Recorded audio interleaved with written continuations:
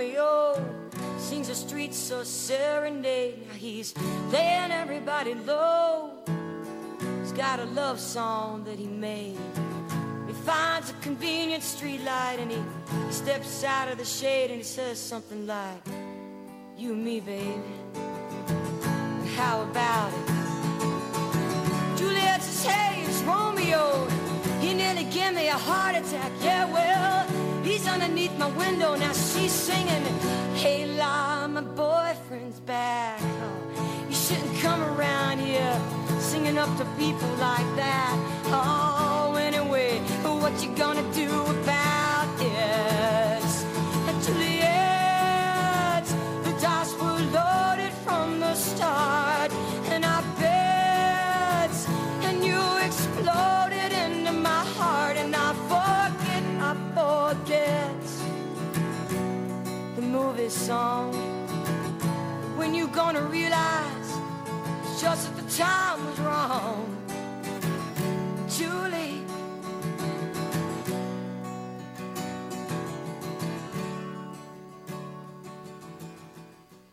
Good afternoon. This is the Living Writers Show on WCBN FM Ann Arbor, and we're speaking today via Skype to Shelley Oria, who is in Tel Aviv, joining us, and I'm in Ann Arbor.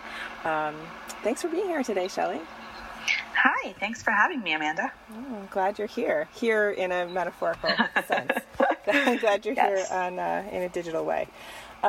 Shelley, you are editor of the forthcoming anthology Indelible in the Hippocampus, and Yes.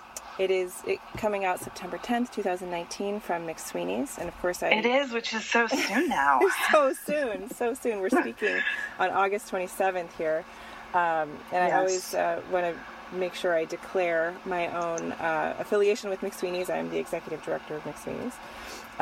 And we're so excited to have you here on the Living Writers program to talk about this book and your other work as well. Yes. So excited to be talking to you. Good.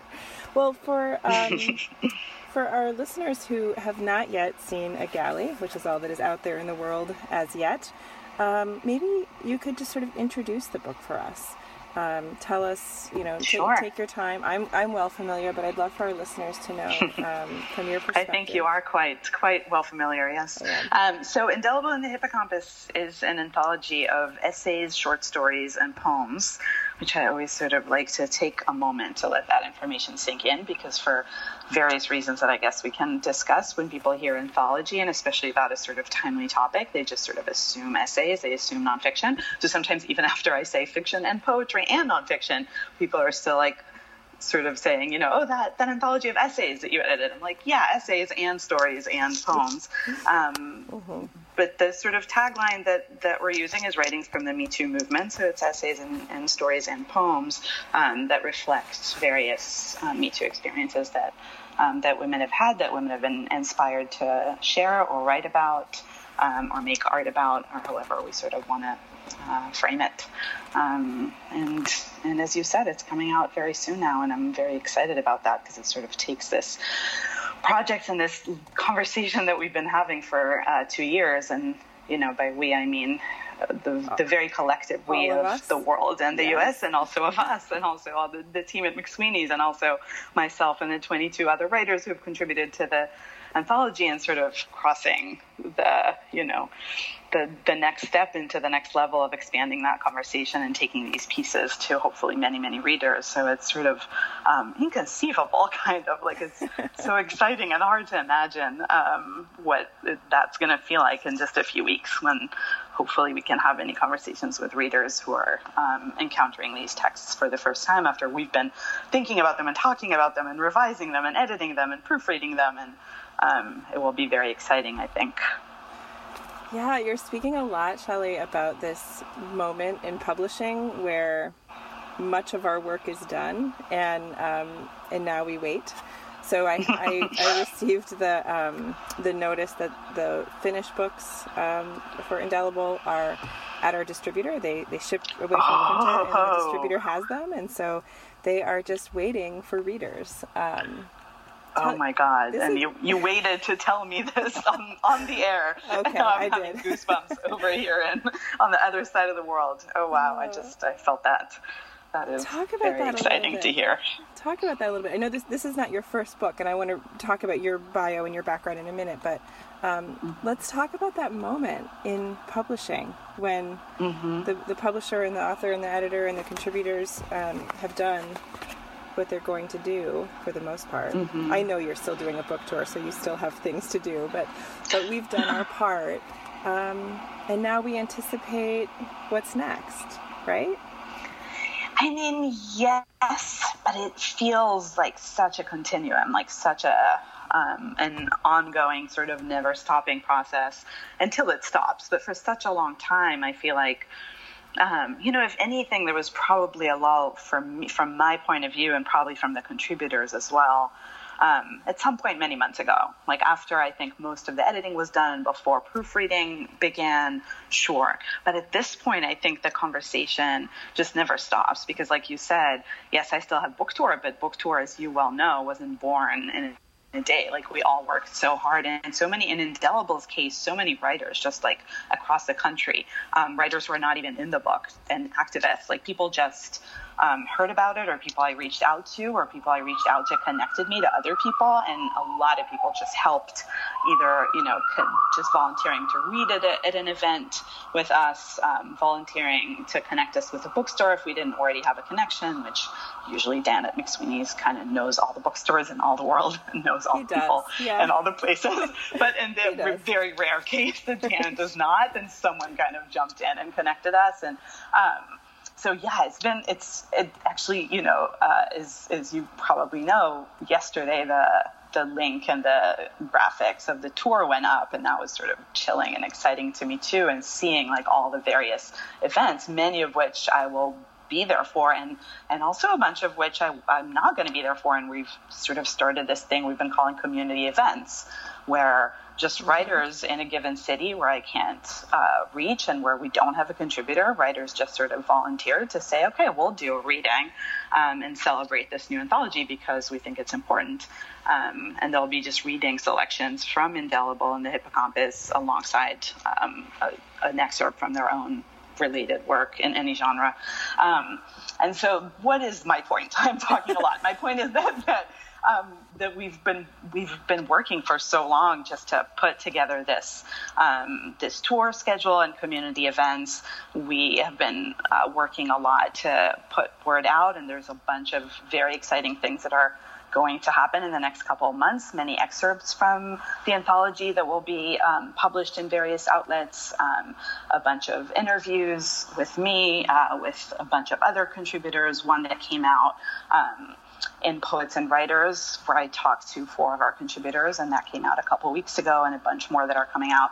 So to your question, yes and no. It feels like it's always happening, and there's sort of different aspects to the work, I think, at each point in the sort of baby book's life.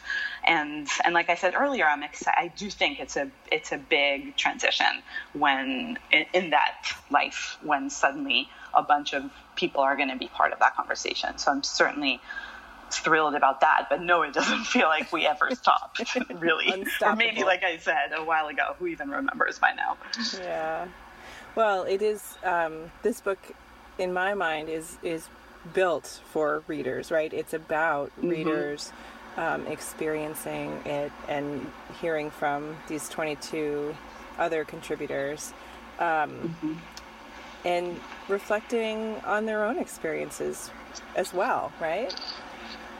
Yeah, definitely. And I think that's part of why I'm so excited about the tour, is because we'll be having these conversations with readers in a bunch of cities in the U.S. And I'm thinking, whether we're reading sections from the book or whether we're having a panel discussion, that's an opportunity to have these very important, very, to me, interesting conversations with a bunch of different people about their Me Too experiences, about also writing about Me Too, again, in whichever genre you might be writing, whether it is your own story, whether you're making art inspired by your story, inspired by this conversation we've all been having for the last 2 years, and before too, of course, but especially in the last 2 years. So yeah, all of that has been on my mind, even more so lately than before. Certainly. You're listening to The Living Writers Show on WCBN FM Ann Arbor, and we're speaking today to Shelley Oria, who is editor of the forthcoming collection from McSweeney's, Indelible in the Hippocampus. And we're speaking remotely to you from Tel Aviv. Do you spend part of your life in Tel Aviv, Shelley? I mean, define part of your life, Amanda. Which part? Yeah, so I mean, no, I guess no is the answer, but also I'm now at the tail end of a whole summer that I've spent here. So I guess yes is also the answer. I think that people sometimes, because you referenced my first book earlier, and that book is titled New York 1, Tel Aviv 0.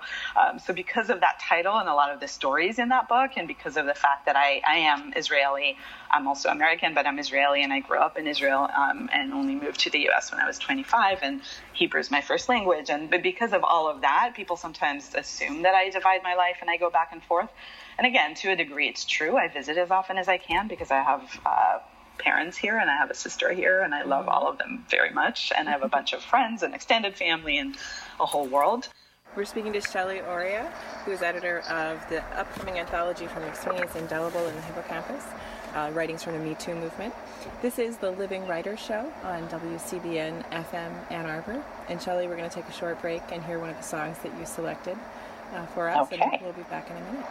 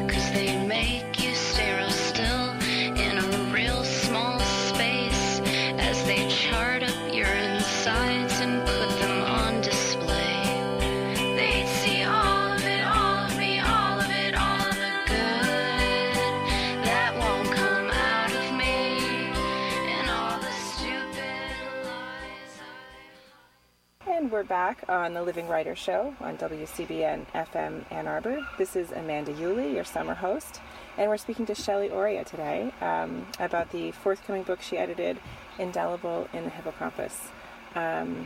Shelley, what strikes me and most people first about this book is something you referenced earlier, which is the combination of essays and fiction and poetry. Mm-hmm. And I wonder how when you first began, and maybe we should start there. Maybe we should start with the origin story of this book and how it came to be. And I'll let you go into that. But I'd love to know about the thinking behind that as an editor, because it's certainly more challenging, I think, to weave together work that's multi-genre like this. It would have been a simpler task for you to keep it all essays, or keep it all fiction. But that's not the way this book came together. So talk a little bit about how it came together and the why behind that. I have a radical idea, which is that I can read maybe a section from the foreword to the book, because you had asked me earlier to think about what I might want to read, and I think that's a maybe answer that's already been drafted that would probably do more justice to that content than I can do if I'm trying to improv and answer it now. Sure. So I think maybe that's a good opportunity to read a little bit from Please the book. do. Does that work for you? It works great. All right. So let me think. Should I read the whole thing? What do you think, Amanda? Should I read the whole thing or just part of it? I think you should read the whole thing. I think it's a great overview. Okay. Yeah. All right. Let's go. You know the beginning. In October 2017, a major newspaper broke a story about a famous producer, a serial predator, a man who wears his ugly on his skin, and our communal ether filled with women's voices sharing private horrors, amplifying and echoing one another's words, all stamped with a hashtag. I'd recently finished writing a short story about a woman who murders men, a tale about the potential consequences of sexual harassment, and I emailed Christina Kearns, then executive director of McSweeney's, asking if she'd like to publish it. I used the words quick and soon. I used the word timeliness. I thought, how many news cycles do we have left? I assumed that in a week, the hashtag would stop trending and the world would resume its collective disinterest in everything it revealed. I spent those early days of Me Too feeling devastated in advance. Sometimes I laugh at my 2017 self or her fear. Here we are 2 years later and the news cycle still hasn't ended. It burst a global movement. But most of the time, I'm still scared that we'll stop trying to change the reality we exposed, or that we'll keep trying and ultimately fail. That our country will keep electing presidents and confirming Supreme Court judges who have abused women. My email to Christina initiated a long exchange between us about the role art and literature should play in a crucial cultural moment. What is the point of being a publisher or editor, Christina asked me, if one isn't responding to and deepening the conversation? We need a book, she said. When she asked me to be the editor, I could not have been more thrilled. Books invite concentrated focus and offer an immersive experience. Christina and I both felt that giving physical form to a revolution that lived predominantly on the internet would be a meaningful act. At the time, the end of 2017, the stories of beautiful actresses, most of whom were white and straight, dominated the forming narrative, even though a black woman, Tarana Burke, founded the Me Too movement in 2006. It felt essential to me, as a queer woman, as a writer who immigrated to this country at age 25, and also as a person aware of her own privilege, to start the work of compiling this book by reaching out to writers of various backgrounds. I wanted to hear from Black writers, Latinx writers, Asian writers. I wanted to hear from writers who identify as queer and writers who identify as trans. I also wanted to hear from writers who were adults before I was born, who could offer a broader perspective. Which is to say that I wanted these sentences from contributor Honor Moore. I remember the beginning of women's liberation. I don't remember particular conversations, but I remember the feeling I got when a woman declared she didn't need any movement. This one from contributor Gabrielle Ballot. I had read too many stories of trans women who went to the police after men harassed them and were told by the cops that it was their own fault. What do you expect? The officers asked, when you dress like a woman. And this one from contributor Sarita McFadden. I know to expect the requisite bulk that comes with being a Black woman in the world. I know wrong is not my name. I wanted all these words before they were written, before they landed on the pages of this anthology. So I emailed writers and artists, people whose work had made me gasp in the past. I asked how they were doing, and I asked if they'd be willing to write about how they were doing, or if perhaps they already had. And in my email I said, give me essays, stories, poems, anything. It felt imperative not to limit the scope of this book to one genre. When collective pain and trauma yield art, our job as a society is to receive that art in all the forms it takes, in all its different garbs. In September 2018, as I assembled these artistic testimonies, Dr. Christine Blasey Ford took the stand and shared the details of her trauma with the world. Indelible in the hippocampus is the laughter, she said, of the men who victimized her. That one of those men was subsequently confirmed as a judge on the highest court in our land is proof like no other that, to borrow Keto Ziegler's words from these pages, we're at the early stages of a reckoning. Our fight has only just begun. Unlike the narrator of my short stories, I do not conceptualize our current reality as a gender war. The fight, it seems to me, is one where ethical people of all genders work together, paving a path toward legal and institutional change. But the activism of telling our stories, started this movement and remains at its core. Contributor Carissa Chen writes, "And now I will wait to see if telling this story, if putting it into words made permanent by ink and paper, will help exorcise the symptoms rushing through my body. I will wait to see if this is how we begin to heal our bodies, by airing out what we have been forced to reckon with silently, protectively, alone. Let us not be alone. Let us encourage everyone's voice and act as vigilant witnesses. Let us hold one another through the aftermath of telling our stories." I think that answers I think it answers these two of your questions. Many of my questions, many of them. Thank you for reading that, Shelley. One of the things that I like about how you phrase the reasoning behind the book is that giving a physical form, the form of a book, to these stories is so different. You know, it's so easy for something like a hashtag to just minimize and make common these stories. And I think that each of these stories in the book and every Me Too story in the world is its own unique thing, right? So that notion that we are taking just 23 of them and telling them in this book is really important to me. Do you want to talk about that physical form? And also, you know, in doing so, I think you can talk a little bit about expand upon the ideas of diversity. So we have a diverse list of contributors, but also a very diverse range of experiences conveyed and genre. I mean, it's wide-ranging in the space that we had, which was not infinite, as you know. I know, because I think to achieve really sort of the level of diversity that we wanted to achieve, I feel like we would have needed about a dozen books. Yeah. And yet I also feel really good about what we did in this context, in a bunch of contexts, to be honest, but certainly in this context, because the space was not was finite. As you just pointed out, we had 23 pieces and total, and it was important to me that you touched on the genre aspect of it, which I also referenced a little bit in the foreword, but that was certainly part of it. So that already meant that there's some split, didn't have to be equal, and it isn't, but some split between poetry, nonfiction, and fiction. And then, like I said, we wanted to reach as many backgrounds as we could, and then we also wanted to make sure that there's a diversity of experiences, both in terms of women's experiences, but also in terms of thinking of the movement in more than one way and really trying to capture as many aspects of women's experiences, but also of this moment that we're in culturally.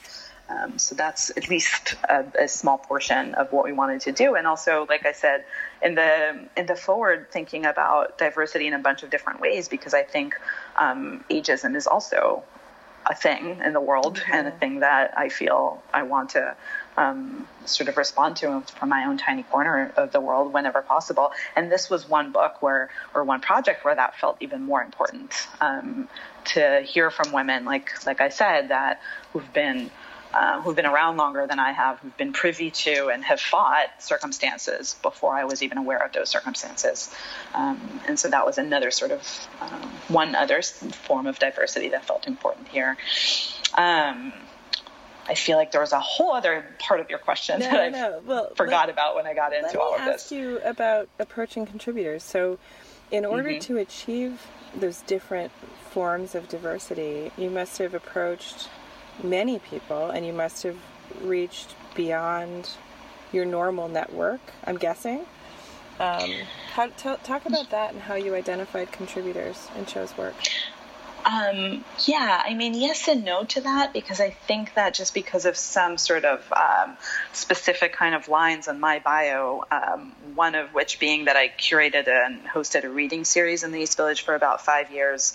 So for 5 years straight, once a month, 5 writers were booked. And that series too featured writers of nonfiction, fiction, and poetry each month. So that's a lot of writers that I got to know. And subsequently, I co-directed the Writers Forum at the Pratt Institute for about 7 years. And that too meant every year curating a big lineup of writers who were guest writers at Pratt. So between those two things, I think my network is quite extensive in that way, just in terms of knowing a lot of writers whose work I'm also pretty intimate with because of these settings where we got to know each other. And so I had a good kind of starting list. So if anything, I think that it was the opposite. Like I wanted to invite about 150 and I was like, damn, like I think I can probably only invite 30 at most. And so if anything, really, that was the challenge kind of, because there were just so many people out there doing work. And especially when it comes to topics like that, it is so hard to choose. It's like, you feel like in some ways it's like, who am I to choose? But you're in a position, you're given a job and you have to do it. But if anything, that was the issue for me. Narrowing it down was a challenge. But I think I think the other part that I dropped earlier of your question from a couple minutes ago was about the physical form thing, which is actually so interesting to me, because I do think that the importance of giving physical form to this revolution, to putting it in a small book, and there I go, just saying little book, small book. Like I'm so used to being like not wanting to be grandiose about like we have made a book and therefore we have made the world better. Like I wish I want to live in a world where that's how that happens. And it's not always the case, but at least we're doing our part. But so the point that I'm trying to get to is that I've been thinking a lot about it, because it's true that it's been one of the intentions of the project to begin with. It's true that, like I just proved, it's in the foreword. And it's also true that it's not, in our world in 2019, it's not totally a given. And people who have already read it in the galley or in interviews that I've done so far, it does come up. Like people ask about that. So I was actually just exchanging words and thoughts with Lily Danziger, who edited an also incredible anthology that's coming out about a month after ours, called Burn It Down. And it is an anthology of essays in that case, and it's about women's anger. And Lily and I are doing a sort of mutual interview type piece for Bomb magazine. And so we're interviewing each other as two editors of somewhat thematically connected anthologies. And it was just we just wrapped and sent that to edits yesterday, and it's been so much fun and so interesting. But so the same topic came up, and then in the process, this is sort of ridiculous because I'm now kind of quoting myself for something that I already told Lily and Bomb, but in the process of answering Lily's question that was similar to yours from a couple minutes ago, I had a new thought, and I guess it's sort of not fully, I think I stand by it, but I'm just putting a disclaimer out there, like maybe it's not true, but it's still sort of a new thought for me. But it sort of occurred to me in thinking about it that, as incredible and powerful and as the internet is, that it's so much so that it's a ridiculous thing to even say, and it has changed everything in the world as we know it, et cetera, et cetera. But it's also always, even at its best, a call for action. It's preparatory in nature. It prepares us for action. So I'm thinking of, politically, when we're calling on people to boycott something, or when we're calling on them to canvass or call the representatives. And even, this is the example that came up for me when I was writing to Bomb about this in this interview is, even Egypt, maybe for me as an Israeli, that was one of the first things that popped in my head is what, this sort of Egypt 2010, I think it was, reality where we sort of learned how the internet can be utilized for political purposes in ways that I think changed our understanding of what can be done in that space. Even in that space, what happened there, people managed to organize and take to the streets thanks to the internet. My point being that at its best, it's still not action itself. And so therefore, I think that's part of why I see it as such a calling is such a big word, but I do see it as a type of calling for all of us to do the work of book publishing, to take this into the physical world. This book will be a thing that people can hold in their hands. These events will happen in the physical world. This is all part of action that feels to me very different in nature and in energy and in its molecules when compared to things that are only hashtags, that are only conversations that are happening in common threads. I totally agree. We're speaking to Shelley Oria, who is editor of the upcoming anthology from McSweeney's Indelible in the Hippocampus, Writings from the Me Too Movement. This is the Living Writers Show on WCBN FM Ann Arbor. And Shelley, we're going to take a short break and hear one of the songs that you selected for us, okay. And we'll be back in a minute.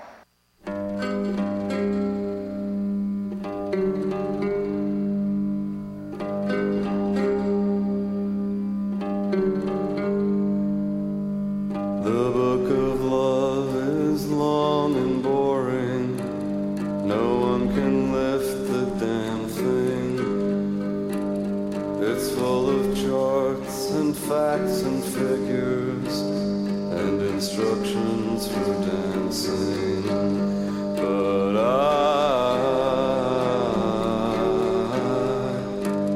I love it when you read to me and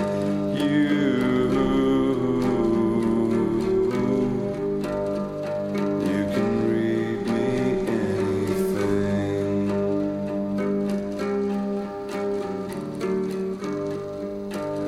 The book of love has music in it. In fact, that's where music comes from. Some of it is just transcendental. Some of it is just really dumb. But I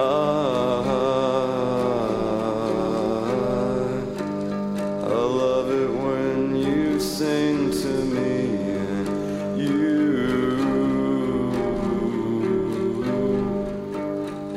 you can sing me anything. And we're back on the Living Writers Show. This is Amanda Woolley, your host today, speaking with Shelley Oria.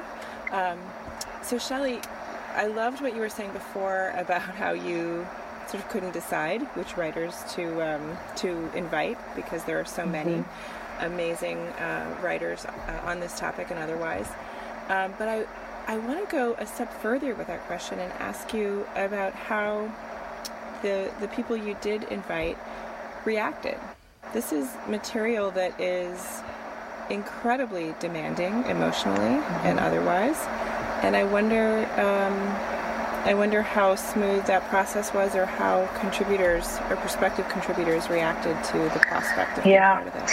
Yeah, one thing is we talked about the multiplicity of genres that we have in this anthology, and you were saying, you were pointing out the challenges of that, and I agree with that. In some ways, my life would have been easier if it was just fiction or just nonfiction.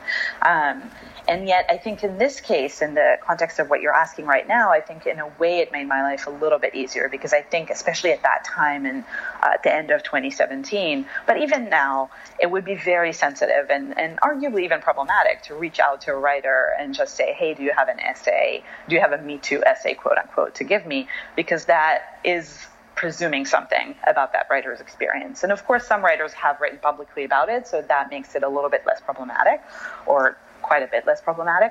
But many writers hadn't, but I knew certain things. I knew they had maybe things they were working on. Maybe I knew of certain experiences that they'd shared with me, but still to write to them and invite them in that way would have been problematic. And because of the kind of openness of genre that we have in the book, I felt much more at ease, because I wasn't making that presumption. I was saying, do you have an essay? Are you working on an essay? Would you like to work on an essay or short story or a poem? And so in a way, I think that allowed us to sort of expand both the conversation and the network of people that we were reaching out to.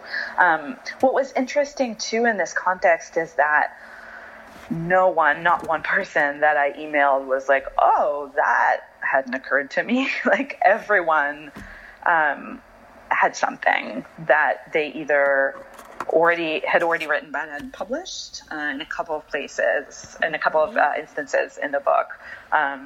We ran pieces, poems to be precise, that had already been published. So in a couple cases, people said, yeah, I'd already published something that I would love to include in the anthology. Mm-hmm. And in a bunch of cases, people said, there's something that I'm working on, or there's something that I've been wanting to work on, and this will give me a deadline finally. Which I think, to me, that's part of the strength. I really feel that in all the pieces in Indelible, is that these are pieces that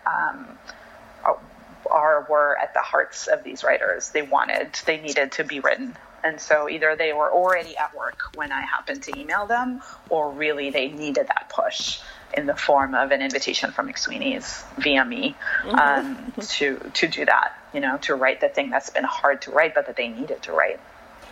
And it's an invitation is a way of saying that we're listening and the world is listening, which I think is part of the power of the Me Too I think movement. That's so true, actually, when you bring that up, because I know as a writer, like so often, I don't think of it that way. I complete work and then I try to put it out there in the world. And as like from my own personal story with this, that started the way that the whole project started is because I finished a story that happened to be a quote unquote Me Too story before the Harvey scandal broke. Mm-hmm. And so for me, it was sort of this coincidence.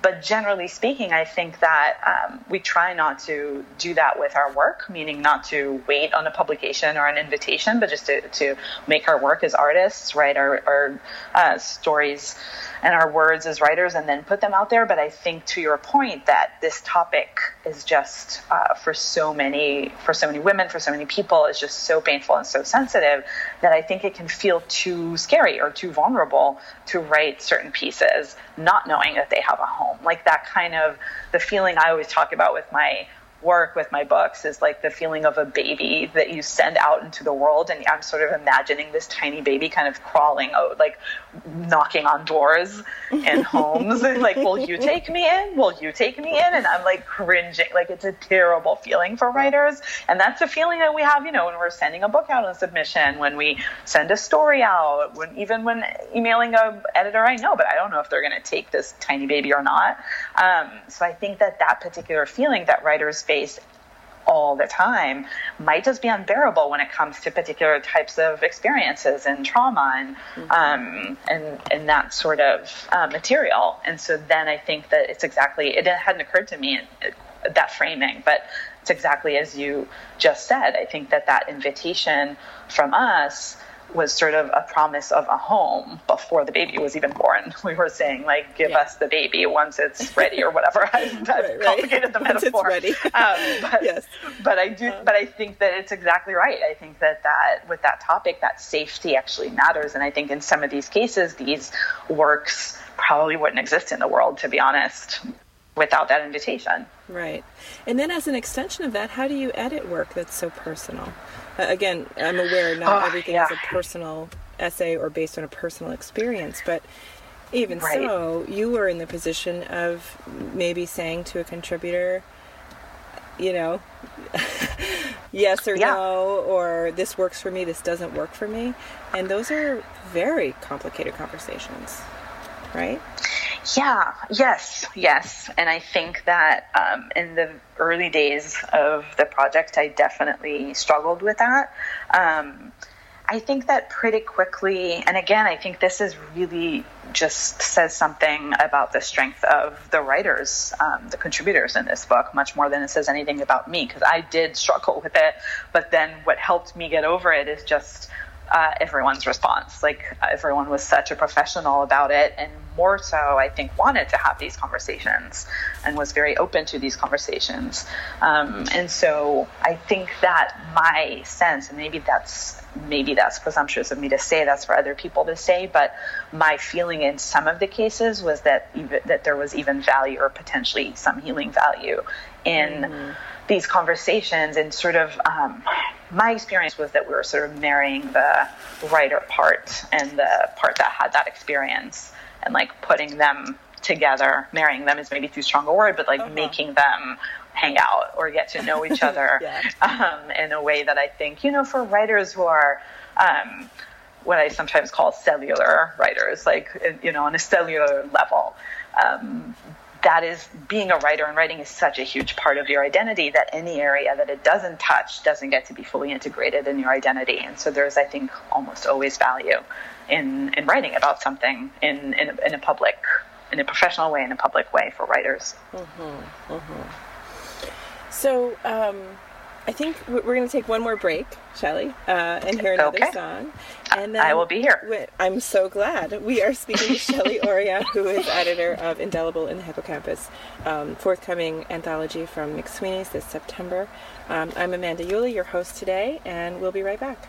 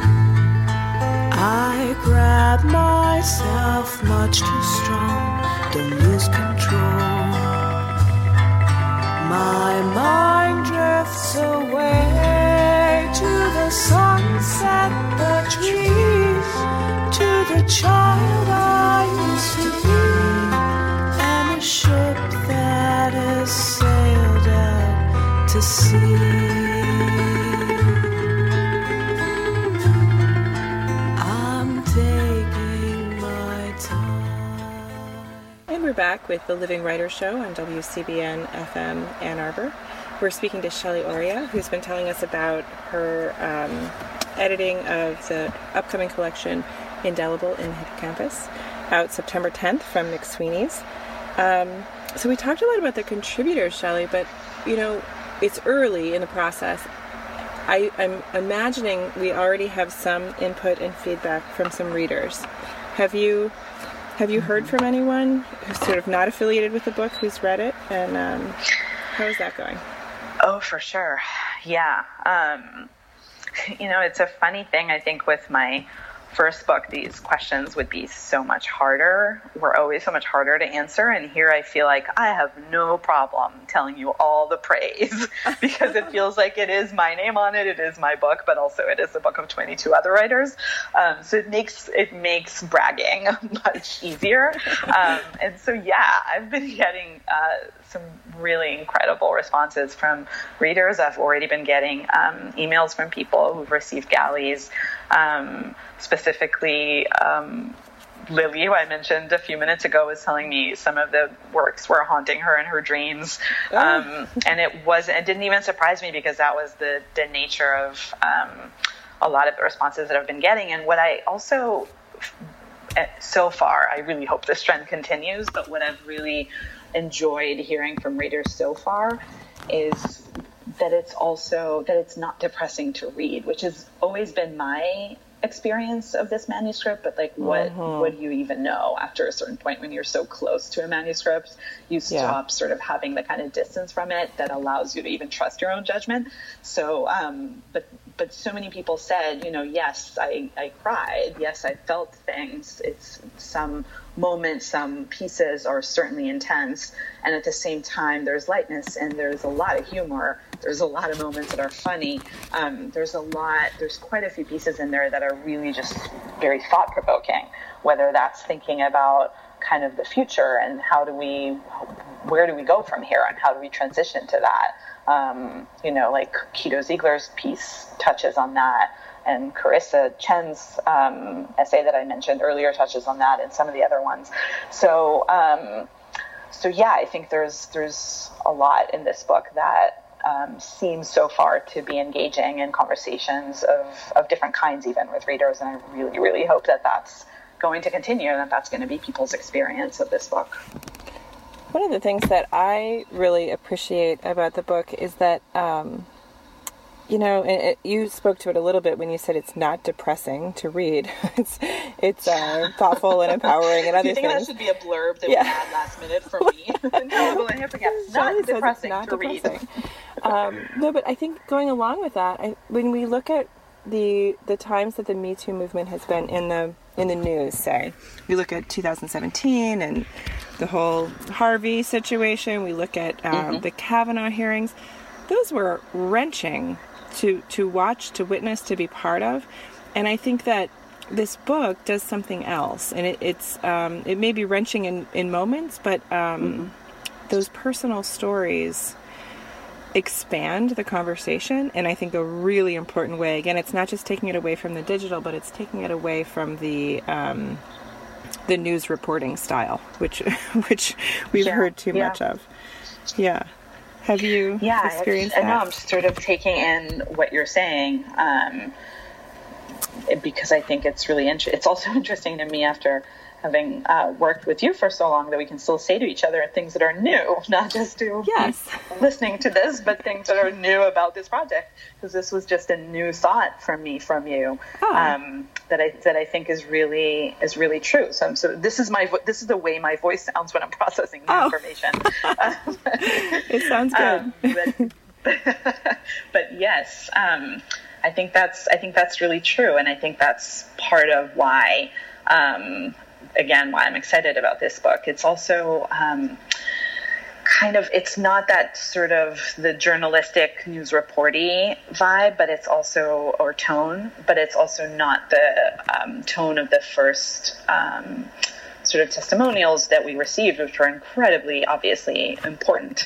But this does have, to me, and I think that's part of what you're referencing, that tone and breadth of reflection already embedded in it. And that's part of its ability, I hope, to expand the conversation. Yeah. So, yes. So, at this very exciting time, when the book is 2 weeks from publication date, I have to ask you, Shelley, what are you reading yourself? You must be reading something other than rereading this manuscript in this book over and over, right? What are you up to in your book life? Well, so I already sort of plugged, not even intentionally, but Burn It Down is what I've been reading this past week, because I was doing this interview that I mentioned earlier. I'm trying to think of what. This was the last week. I've been reading a few things in Hebrew that are not going to be very, just because, as we mentioned earlier, that I'm in Tel Aviv, and I usually, because I live and write in my second language, I don't read in Hebrew in my first language anymore at all during the year. And it is sort of something that I miss a lot. So what I mostly read, so I sort of save that only for the times of these trips, of these visits, especially the summer where I'm here for a little bit longer. So that's the only time where I sort of allow that to myself, and I'm doing that in a kind of limited scope way this trip, because I'm also about to do about to do a lot more interviews for this book and events, and so I'm sort of keeping my Hebrew kind of reined in too, but I have been reading mostly in Hebrew. And so that would be harder to communicate. Harder to recommend books for our listeners. Yes. I mean, I can, but...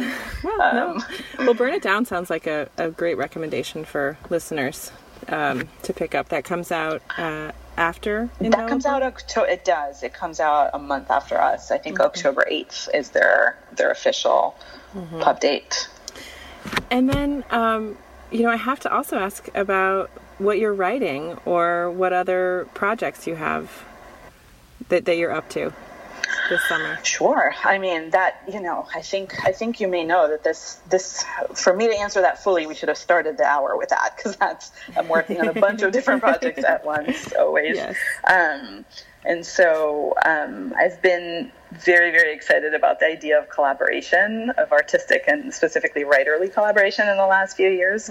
Kind of ever since around the time where McSweeney's approached me in collaboration for them with WeTransfer, the company, and commissioned me and Alisola Kim to write a novella together in 10 chapters called Clean. Yes. That was later published on the WeTransfer website. And so around that time, I also started writing a collection of linked stories with Nellie Reifler, who's also one of the contributors in Indelible. And so the kind of that timing of both of these projects coming into my life at the same time really got me thinking a lot about collaboration and getting very excited about it. And thinking a lot about the fact that all of my visual artist friends, all types of artists really tend to collaborate, as it's such a common phenomenon for them. Whereas for writers, it's such a radical idea, and it has not happened. It's rare. It's very rare. Yes. It's pretty rare. And it does exist, and there are examples out there for it, but it's not nearly as common as for other artists. And even with Clean, I know when that novella came out, we got so many questions, Alice and I. Most of the questions were about the process and how could we write together. And I'm so excited about the idea because I think there's so many different ways to do it. Each collaborative project that I'm working on has a different kind of model. So meaning the two writers find a different way to work together that works for them. And I'm excited about it because I think it yields, by definition, works that otherwise wouldn't exist, wouldn't live, that neither writer would have birthed on her own or on his own or on their own. So it's even just that thought is exciting to me. But so I'm working on a bunch of collaborations where I'm writing the book that I mentioned with Nellie, I'm writing with my friend, the playwright Alex Berinsky. We're writing a play and a story that talk to each other. So I'm very excited about that project. And I'm working on other types of collaborations with 3 other collaborations. I'm working on a novel. I'm working on my next collection. There may be another anthology in my future that I'm not talking about quite yet, but I'm excited about that as well. Very good. Very good. I think that's maybe it. I'm probably forgetting a bit. That's a lot. Well, it's fascinating to hear you talk about these collaborations because I think in so many ways, you referenced it before in this conversation, but this book belongs to the contributors and you, that you've had this dialogue with each of them that's shaped what this book has become. And it's kind of exciting to see that spirit of collaboration happening in sounds like fiction and other things. And I think I was just thinking about that the other day. That's absolutely when Indelible came into my life before it was called Indelible. That's absolutely how I was thinking about it and framing it, because it was that point in time that I was just referencing, or shortly after that. I was so excited about collaborations, and I was thinking, this is just going to be another collaboration. And I don't think I even at the time realized how true it was, because I think editing an anthology is all about that. You're really at the center of a huge collaborative effort, because you and I have been collaborating, and I certainly have collaborated with the 22 other authors in this book, and then I'm collaborating now for months now with the team at McSweeney's, with the publicist, so it's there's so many different types of collaboration that go into it, which for me is very, very exciting. It makes for such a strong final product, like writers on their own can really benefit, I think, from that sort of input and thoughtful attention from others. Absolutely. And I know that from the other, from that perspective, I know as a writer how much I benefit, both from the sort of collaborative aspect of the editorial process, but then also when I'm actually collaborating, when I'm making work with another person, it's wild. It's like, even when you think one thing and then they take it in another direction, but then it ends up being so cool and expanding something, and when you do that to them, and they kind of have to follow you, because that's collaboration. That's what it is. It's all very exciting to me, and I've been thinking about that aspect because I do experience myself as a pretty strong-minded, let's say, person, and I often think I have the answers to things, and yet I also find finding common ground when it comes to artistic efforts maybe more thrilling than almost anything I could experience in life. And I think that, to me, is the essence of what is so exciting about collaborations and collaborative efforts, just like Indelible. That's one of the aspects in Indelible and working on this book that has just been uplifting for me personally. That's great. I like to close the show by asking our guest writers to speak about advice that they have for aspiring writers or new writers. Sometimes I twist it into young writers because of my work with young people. But in this case, I think I'd like to ask you that question, but I'd love for you to hone your answer into this collaborative process. It's unusual, like we were saying before. So do you have advice for writers who want to collaborate with other writers or other artists? It's so funny how at the end of the hour you're asking me questions that I feel like for each of them I could have talked really for 2 or 3 hours for each of those questions, especially with this last one, because I don't even know if you know this, but I also work as a life and creativity coach. I think you do know that. And I've had a private practice for about 10 years. And so I work with creatives in this way. And so I have so much to say about creativity and blocking and being creative and believing in yourself as a writer and all of that. That could really be sort of its own show. Next time. In trying to limit it to the scope that you're asking about. So advice for collaborating. I think the main thing that I've seen, especially in younger writers, is we've already achieved that, hopefully, if they were listening to this, because I think that just even being aware of it's so often something that writers are not aware of. They're not conceptualizing it as an option. And so just for me, for anyone to say to them, you can get together as a group and write a story, figure out how to do it, talk about how you want to do it and do it. Or you get together 2 people and write a story, talk about whether you want each, like when I was working on the novella with Alice, we each had our own chapter. And so we created one fictional world. We at times wrote from points of view of characters that the other created, so it was definitely still that kind of intimate effort, but we each had our own queendom, limited to her own chapter. Whereas, for instance, with the book with Nellie that I was referencing, or with that project with Alex who I mentioned, we're continuing each other's words. So we'll each write, say, 400 words or whatever we agree on, and kind of pass the baton, and the other person writes the next 400 or whatever. And you sort of, my friend Nellie always says that it's like improv, the principle of saying yes. So it's like whatever the other person says, you have to say yes and kind of go with it. And so that's maybe, again, and it's sort of in a nutshell, but my point is just even be aware that this is something that you can do, that it brings you back to what's at the core, to me, of any creative effort is the playfulness, the fun of it, before it's about publishing, before it's about audience, before it's about whether it's good or not. It's just playful and fun. And usually then it's also when it's so good. But if you start from that place, and if you are reconnected to that place through something like an idea of collaboration, then a lot of good things can come out of it. Thank you, Shelley. It's been so nice to have you here on the Living Writers Show today. Thank you, Amanda. We spoke to Shelley Oria, who's editor of Indelible in the Hipcampus. Look for it this fall. I'm Amanda Yulee, your host today, and we'll close out the hour saying thanks again so much, Shelley. Good to have you here. Thank you, Amanda. Thanks for having me.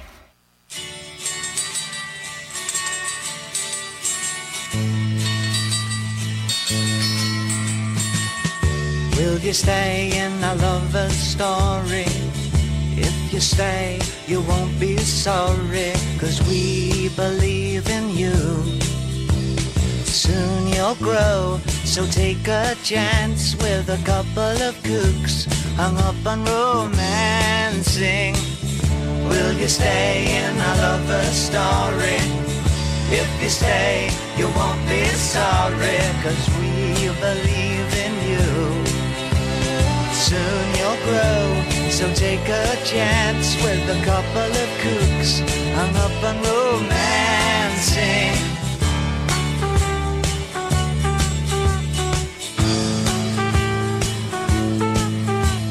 We bought a lot of things to keep you warm and dry, and a funny old crib on which the paint won't dry. I bought you a pair of shoes, a trumpet you can blow, and a book of rules of what to say to people when they pick on you. 'Cause if you stay with us, you're gonna be pretty cookie too. Will you stay in our lover story? If you stay, you won't be sorry, 'cause we believe in you.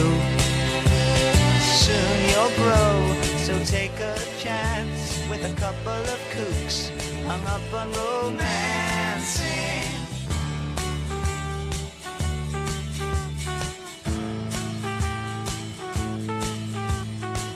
And if you ever have to go to school, remember how they messed up this old fool. Don't pick fights with the bullies or the cats, 'cause I'm not much cop at punching other people's dads. And if the homework brings you down, then we'll throw it on the fire and take the car downtown. Will you stay in our lover story?